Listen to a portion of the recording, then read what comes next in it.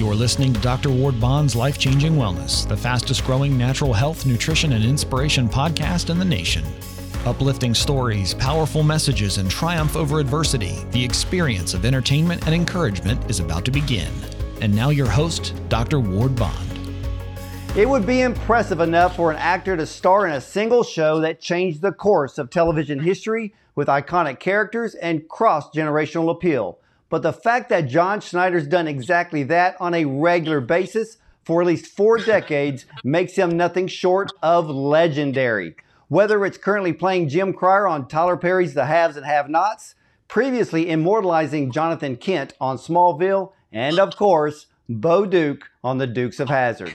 Add in a music career as a 4-time chart-topping country artist with over 20 albums to his credit, and it turns out his heart is just as huge as the fame that follows. Thanks to his co-founding of Children's Miracle Network Hospitals with Marie Osmond that has raised over $7 billion.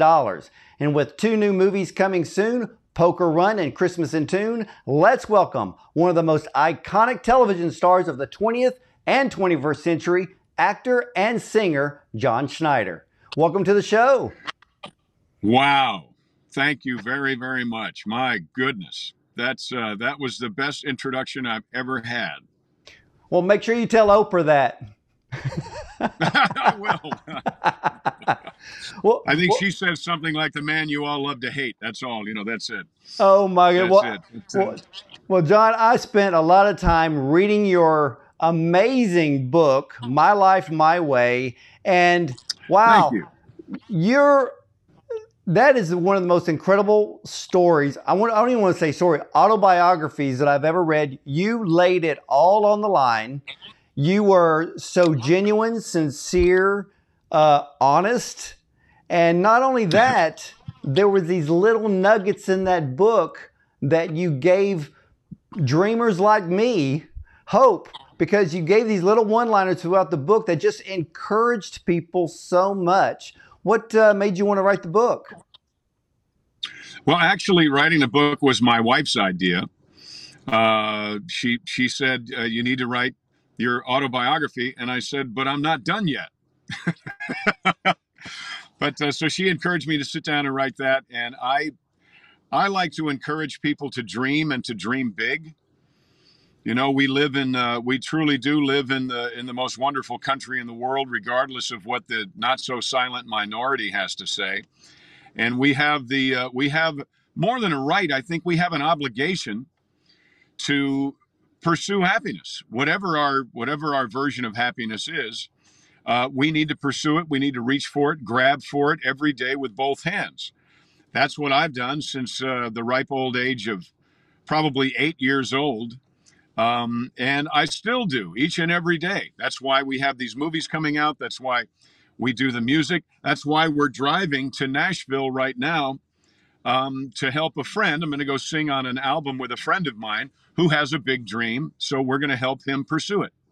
That is so encouraging to hear. And you kind of said that a few times in the book, that the best way to live life is to help others achieve their dreams. And you're doing that right now. So I love that. But I want to ask you something, because I read every page of the book.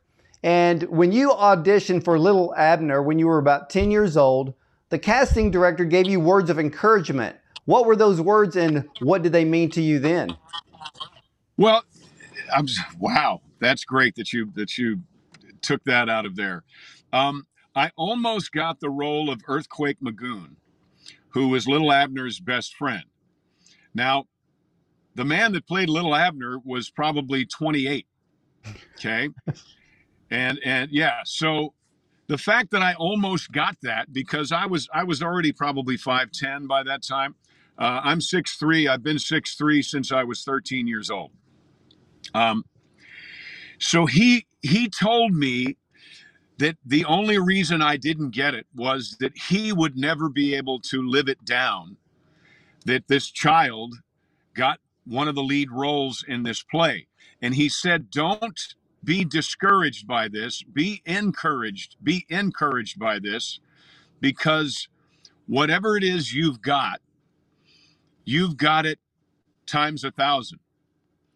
So I took that little nugget and I ran with it. And I'm so delighted you bring this up, because that's one of the reasons why when I see someone who is dreaming and dreaming big, I encourage them always. When I see someone that's wearing a beautiful hat or a beautiful sundress or an amazing pair of shoes, I will always point it out. And I believe that it has a lot to do with that first nugget of encouragement that I got in Katona, New York. I can see it right now. I can see exactly where I was when it happened. 20 steps from the funeral home my grandpa worked in. And you pointed that out to me, and now it makes more sense to me. So thank you for that. Well, you're very welcome. And since your grandpa went to, I saw that, I read that your grandfather worked at the funeral home. So my father was also a funeral director. So I get what that kind of life is like. So, yeah. So, but I want to give the exact quote to all of my viewers and listeners, John, that she told you, and I quote, "You're really good at this and you need to keep doing it. This is what you're meant to do in life." That last sentence, John, is that what really gave you the focus, and you knew right then and there the stage was made for John Schneider? Okay. And John, in the last part of that quote, it says, "This is what you're meant to do in life." Did that give you the focus to know that your life was going to be on the stage? Yes. And something that the preface to that was, you are so comfortable on stage, I can tell this is what you are meant to do in life. So I have shared that same sentiment with other people about being comfortable in front of a camera, being comfortable on stage, being comfortable behind a guitar, because of that conversation that day. And that absolutely, I mean, I had to have the wherewithal to audition in the first place. I wasn't brought there. It was only maybe 100 yards from my grandmother's house, my grandmother and grandfather's house. So it fueled the fire that made it so I would have the nerve to sneak on the set of Smokey and the Bandit, made it so I would have the nerve and the gumption to walk into the Dukes of Hazzard audition with a 6-pack of beer. It changed my life. And then later, I'm sure you read in there with Mr. King, I got the lead in basically the senior play. I got the lead in Fiddler on the Roof when I was a junior, because the teacher, the choral teacher who directed the play that year, said, "You are Tevye. I can't give this to anyone else. You deserve it. You earned it. And you are so comfortable up there." Right.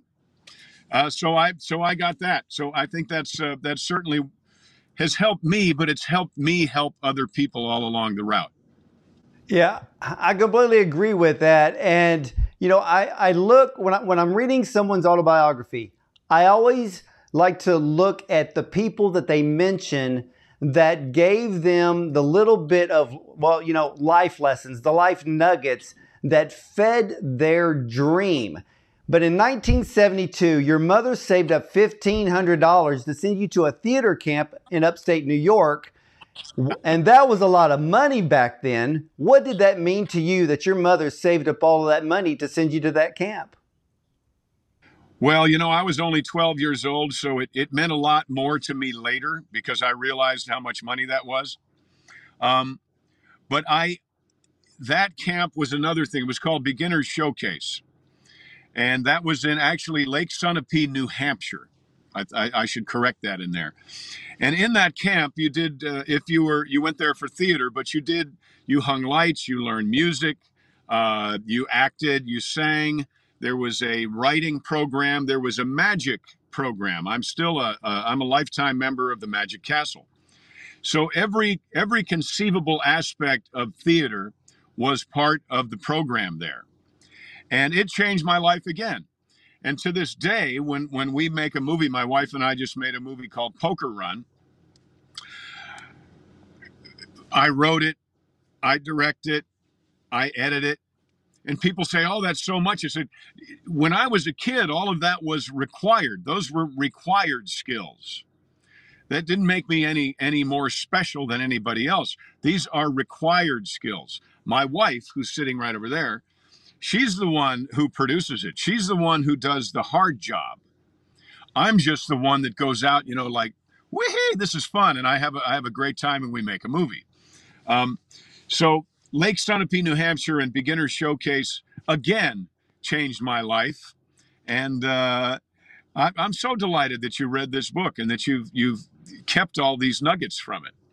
Well, John, it's my job to read the books from cover to cover of the people that I interview. I don't like bullet points. There's a bigger story behind those bullet points, but that's my job to find those. But there was something I thought was so interesting that I absolutely did not know.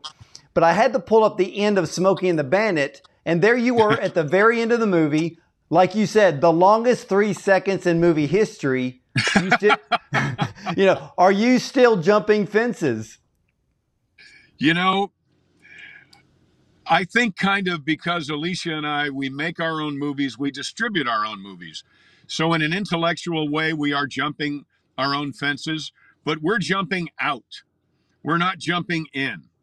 We don't want to have anything to do with a club that we disagree with. So we are not part of the Hollywood machine, not because we were kicked out, but because we left. To quote Bo Duke, we choose this life not because we don't know any better, but because we believe it is better, and we are not going to allow anyone to pollute the well where we drink. So we make our own films. We tell our own stories our own way with our own people, and I wouldn't have it any other way. So, yeah, I'm in the end of Smokey and the Bandit, which is why we felt the need to do a tribute to Smokey and the Bandit, which is called Stand on It. Also, both Hal Needham, who wrote and directed Smokey and the Bandit, and Burt Reynolds himself became very dear friends of mine later on in life. And I know that they are looking down, smiling from the bar. Oh, I agree. I mean, Hal Needham is just legendary when it came to film. And I think I saw every movie he ever made. And of course, Burt Reynolds, oh my goodness. I mean, he was the man.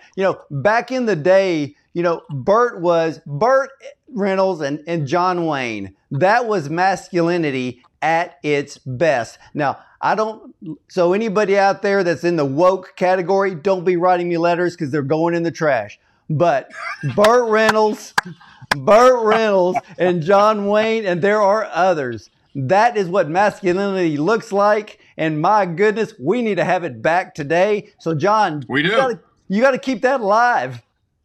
Okay, absolutely. And somebody else who was one of the most masculine actors of all time had your same name, Mr. Ward Bond. Hey, Ward Bond would give John Wayne a run for his money. I would I would agree. Oh yeah, it's great. Well, it's important, I think, for movies not every movie has to be about a hero, but the recipe of what makes a hero is very complicated. It's not simple. It's not just somebody who does for others before they do for themselves, but it's someone who enjoys life, who grabs life with both hands and shakes it, and who enjoys whatever they're doing. Because like that wonderful John Wayne quote, and I don't think he wrote it, but John Wayne is quoted as saying that courage is being scared to death and saddling up anyway. So that's part of what being a hero is. Going out and doing that which you believe is right, even to your own hurt. Okay? Yes. Oh, yeah. So that's what we do in the movies. We have a whole lot of fun. I chew bubble gum in the movies. I drive a car like nobody else. We invented a new muscle car, actually cut T-tops into a Hellcat Challenger, and we get on down the road, whether it's gravel or dirt or asphalt or a dirt track. We are on it, going for it with everything we've got. Well, and we're going to talk about Poker Run because I can't wait to see the whole film. But I saw the trailer. But there's so much in the trailer that just triggers some little iconic times in film. But I want to ask you a question. How Sure. long did it take you to realize that you will forever be known as Bo Duke? I'm trying to be known now as Duke Marietta from Stand Out and Poker Run, but about every 10 years I come to that realization, and I think it has stuck with me now. I think perhaps it was my bride here 4 years ago or so. It took a long time. I'm a slow learner. So it took a very, very long time for me to realize that. I've always enjoyed Dukes. I've always enjoyed what Bo and Luke and Daisy and Uncle Jesse stood for.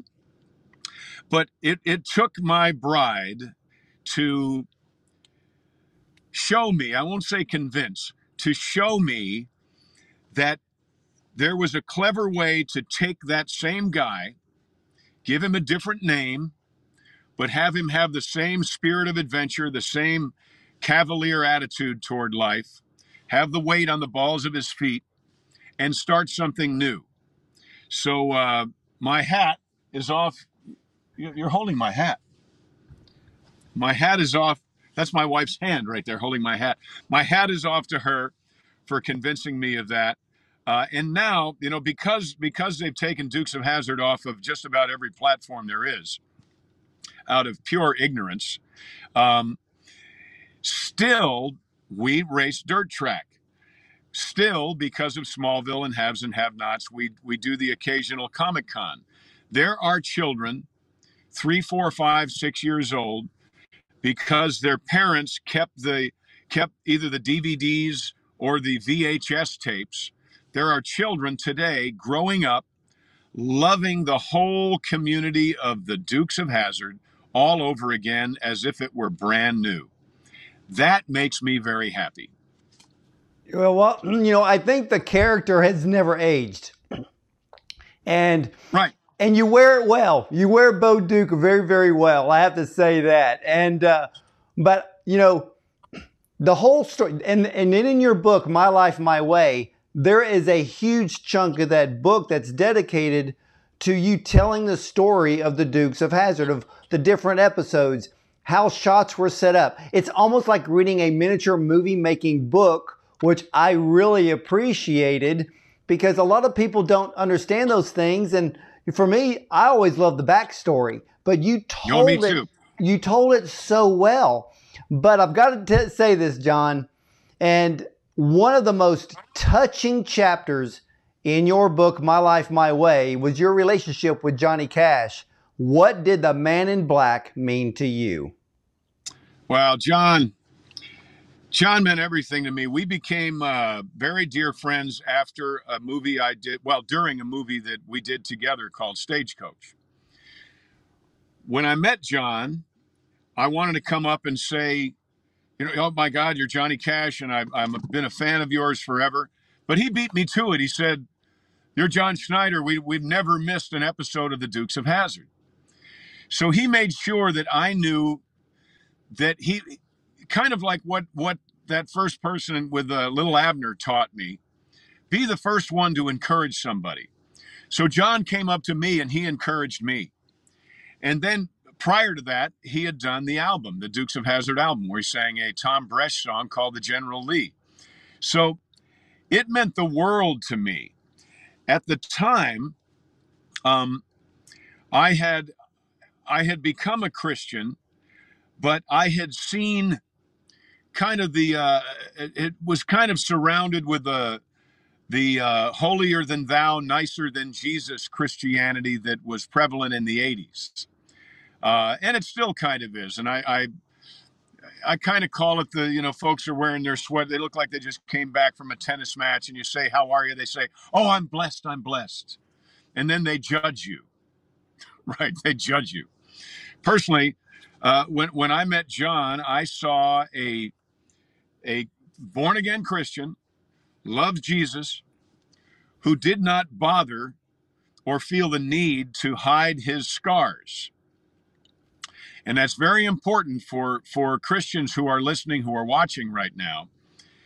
If you are a Christian who forgot what it was like to think that people who believed in Jesus were pathetic, you need to get back in touch with that person, or you will have nothing to say to someone who does not know who Jesus is. That's what I learned. I'm not sure if I explained it quite like that in the book, but that's what I learned from Johnny Cash.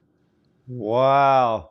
That's a testimony right then and there. And I appreciate that too. I mean, I'm a believer and I interview so many people across so many genres. And when somebody puts their faith out there, I'm like, let that light shine, because, and you're right, John, in this day and age, we need to be real. And that's what I loved about your book. You were so real.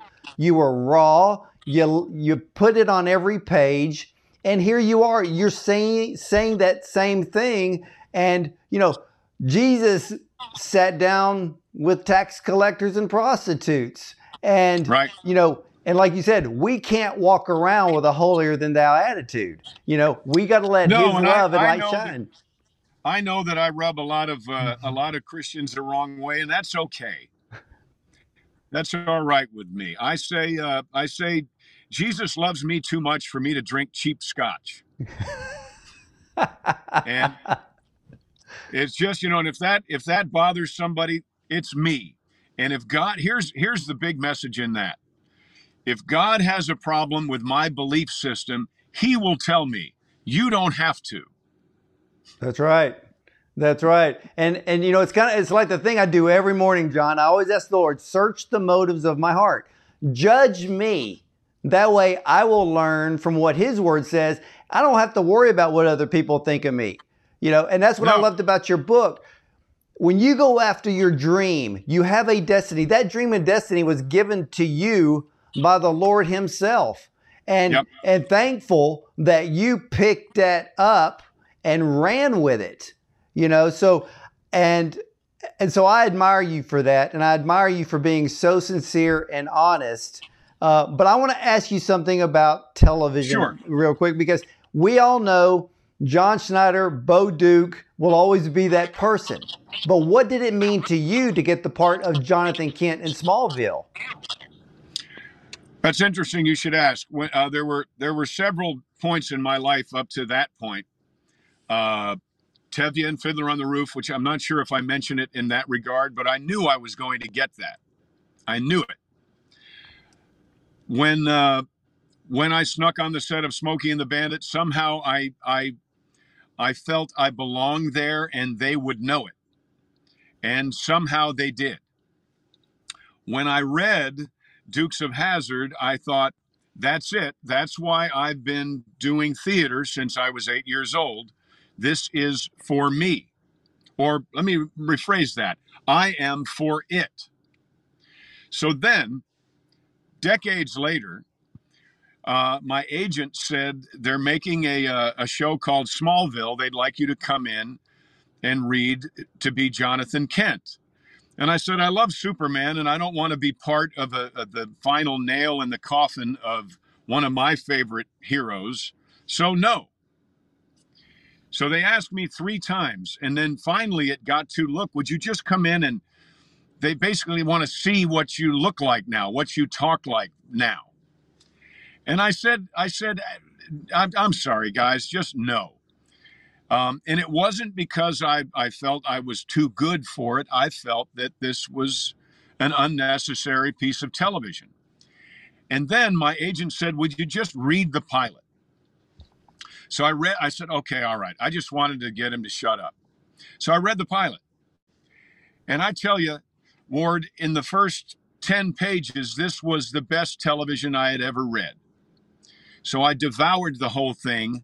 And once I got to Jonathan Kent, the little light went off and said, you are for this. Go in and meet these people. Don't worry. You are going to do this show, and you're going to make a difference with this show. Flash forward to as recently as last week, we had about 250 veterans at our studio in Louisiana on motorcycles. They stayed the weekend. And several of them came up and said, "You spent so many evenings with me as Jonathan Kent in my tent in Baghdad and helped me get through some of the most horrific parts of my life." So see how it all comes around? That was actually, what is today? That was just last weekend. So it's amazing to me and wonderful to me. And it so proves that God is, not only God is, but God is paying attention, and God does have a sense of humor. Oh, yeah. Or where would we be, right? Where would we be? So it's remarkable. It's wonderful. There has been so much life that has happened since I finished writing that book, since that book came out, that we've got to do another one. We just have to. Well, yeah, please write another one. We had only just made Christmas cards. We hadn't even made Poker Run yet. We made Christmas cards. I think that was the movie that was coming out when that book came out. So it's very exciting for me.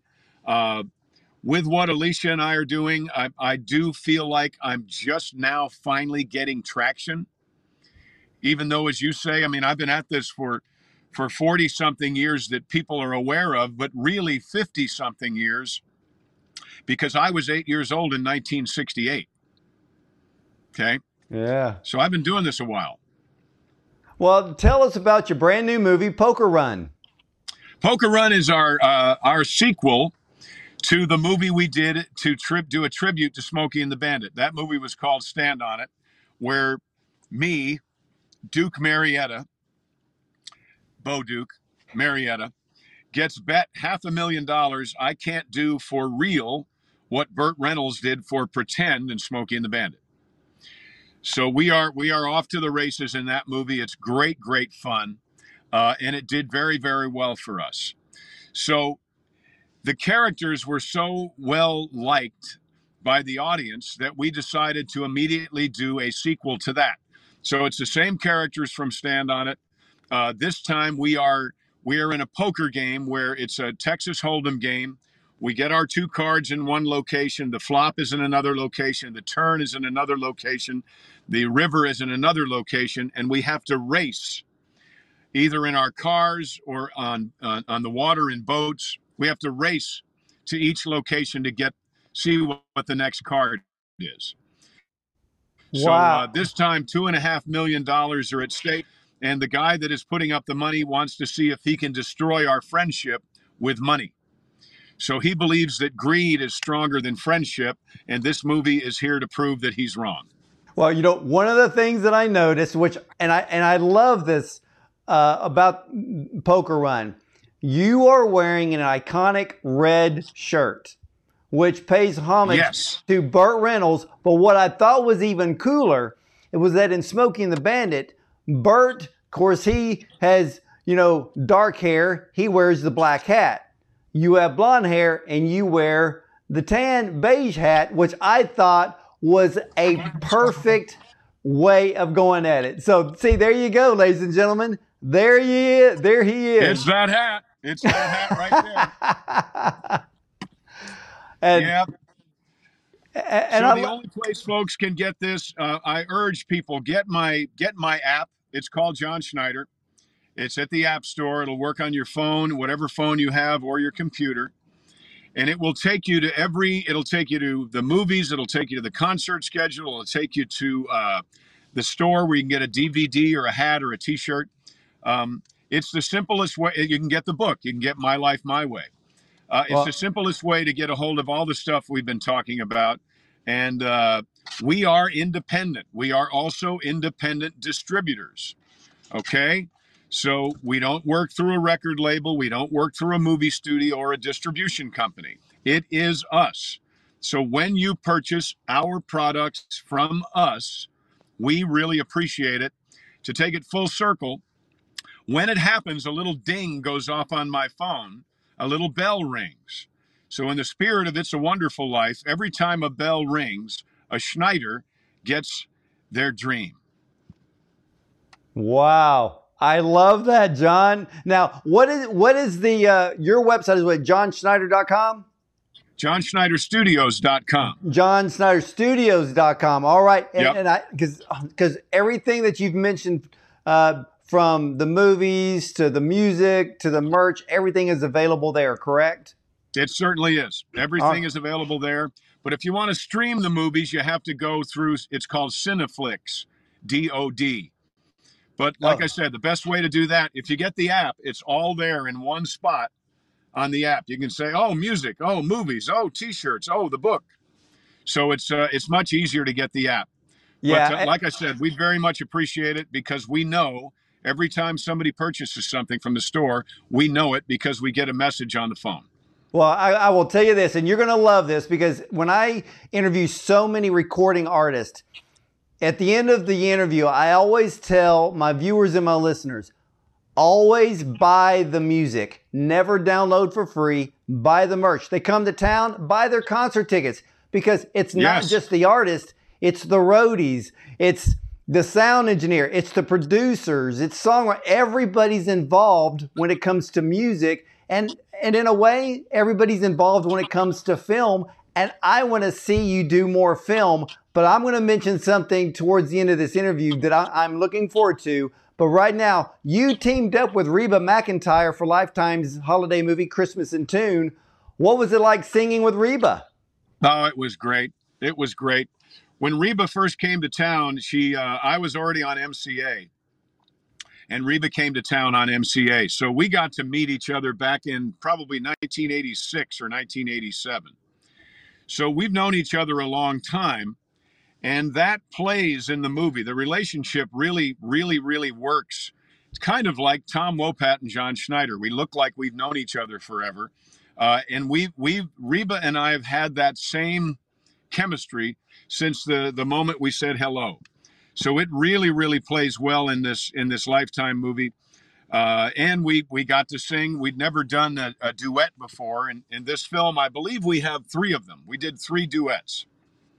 Wow. You know, when I was watching the trailer for Christmas in Tune, one of the things I watch for in actors is I always look at the eyes, because I think the eyes tell a lot. If there is a realism there, there's an emotion there, there's a sincerity there. And you and Reba have an absolutely fantastic chemistry on camera, and it shows. So I encourage, when Christmas in Tune debuts on Lifetime, ladies and gentlemen, you need to watch it. It's going to be one of the greatest holiday movies this season. But John, I'm going to ask you probably one of the most important questions anyone can ask you. What does your wife Alicia what does your wife Alicia mean to you? Everything. As you can tell, I'm a guy who dreams and dreams big. But really, until Alicia and I met, that's all it was. I mean, I had aspirations and I worked my butt off, and I did a lot of stuff, but I never really got in the driver's seat until she and I met. So, one word, everything. She's my smile. She's my laughter. She's my reason for dreaming bigger. And I'm a pretty big dreamer. Well, I'm glad you are, because as I was reading your book, John, you mentioned one sentence, and it has stuck in my head since I've read it. And you wrote a script, a screenplay called Facing Koufax. And ladies and gentlemen, it's not a baseball movie, but just reading that one little line in the book, I cannot wait till you produce that film. I want to see it, because I can relate to it just by the 2 little lines that you typed into that book. Well, thank you. Yeah, I'm anxious to do that movie too. Just before he passed away, the man that directed Vanishing Point, I told him that I had written a screenplay that was what I thought Vanishing Point should have been. And he read it and he said, that is the movie. He said that You're Facing Koufax is the movie that I felt I made, and they didn't give him his cut. So the studio, the movie that we've seen, Vanishing Point, is not Richard's final director's cut. But before he passed away, he said that Facing Koufax was indeed the movie that he wanted to make. So I'm going to take that and I'm going to put that right here in my pocket, and we will make that movie in the next 3 years. Well, I want to be at the debut of Facing Koufax, because I encourage you. So, John, I encourage you, and I encourage your wife, Alicia. That is the film that you need to make. I know you will do it well, because you do everything well. So I've got to hand it to you with that. But let me ask you this real quick. Well, I thank you. Is John Schneider in a good... Yeah, well, let me ask you this. Is John Schneider in a good place right now? The best place I've ever been. I love that. I love that. Well, John, ladies and gentlemen, I want to quote John Schneider from his own book, My Life, My Way. And it reads like this: the world has stories of people who took daring chances to cross that line where hard work meets destiny. And just like John Schneider, sometimes you need to jump a fence to make it happen. So if you need, yes, and if you need an example of what it means to walk by faith and not by sight, then I encourage you to read John's autobiography, My Life, My Way. John and Alicia, thank you so much for joining me today. Ward, thank you very much. It's so nice and wonderful to chat with someone who has not only done their homework, but who has so obviously enjoyed it. Oh, I enjoyed it immensely. And not only that, I have already been telling family and friends to read your book, not just to read your life story. My thing is, you need to read the book, because there are life lessons and encouragement that they will be blessed by. So your book goes beyond your own story. It goes by those very words that are seeds that will be planting new dreams and new destinies in those who read it. Oh, gosh. Thank you, Ward. I so appreciate it. Thank you, everybody, for listening, for watching. We're going to head on down the road. We're going to a recording studio, like I told you, help a friend of ours with a Christmas album, and you'll be able to hear it next year. Hey, looking forward to it, and many travel mercies and the Lord's protective hand and angels upon you and Alicia as you drive to Nashville, and have a great holiday season. We will. We will. Happy Thanksgiving, happy Orange Friday, and Merry Christmas. Hey, you take care, Ward. Hey, take care. And ladies and gentlemen, we'll be right back after these messages.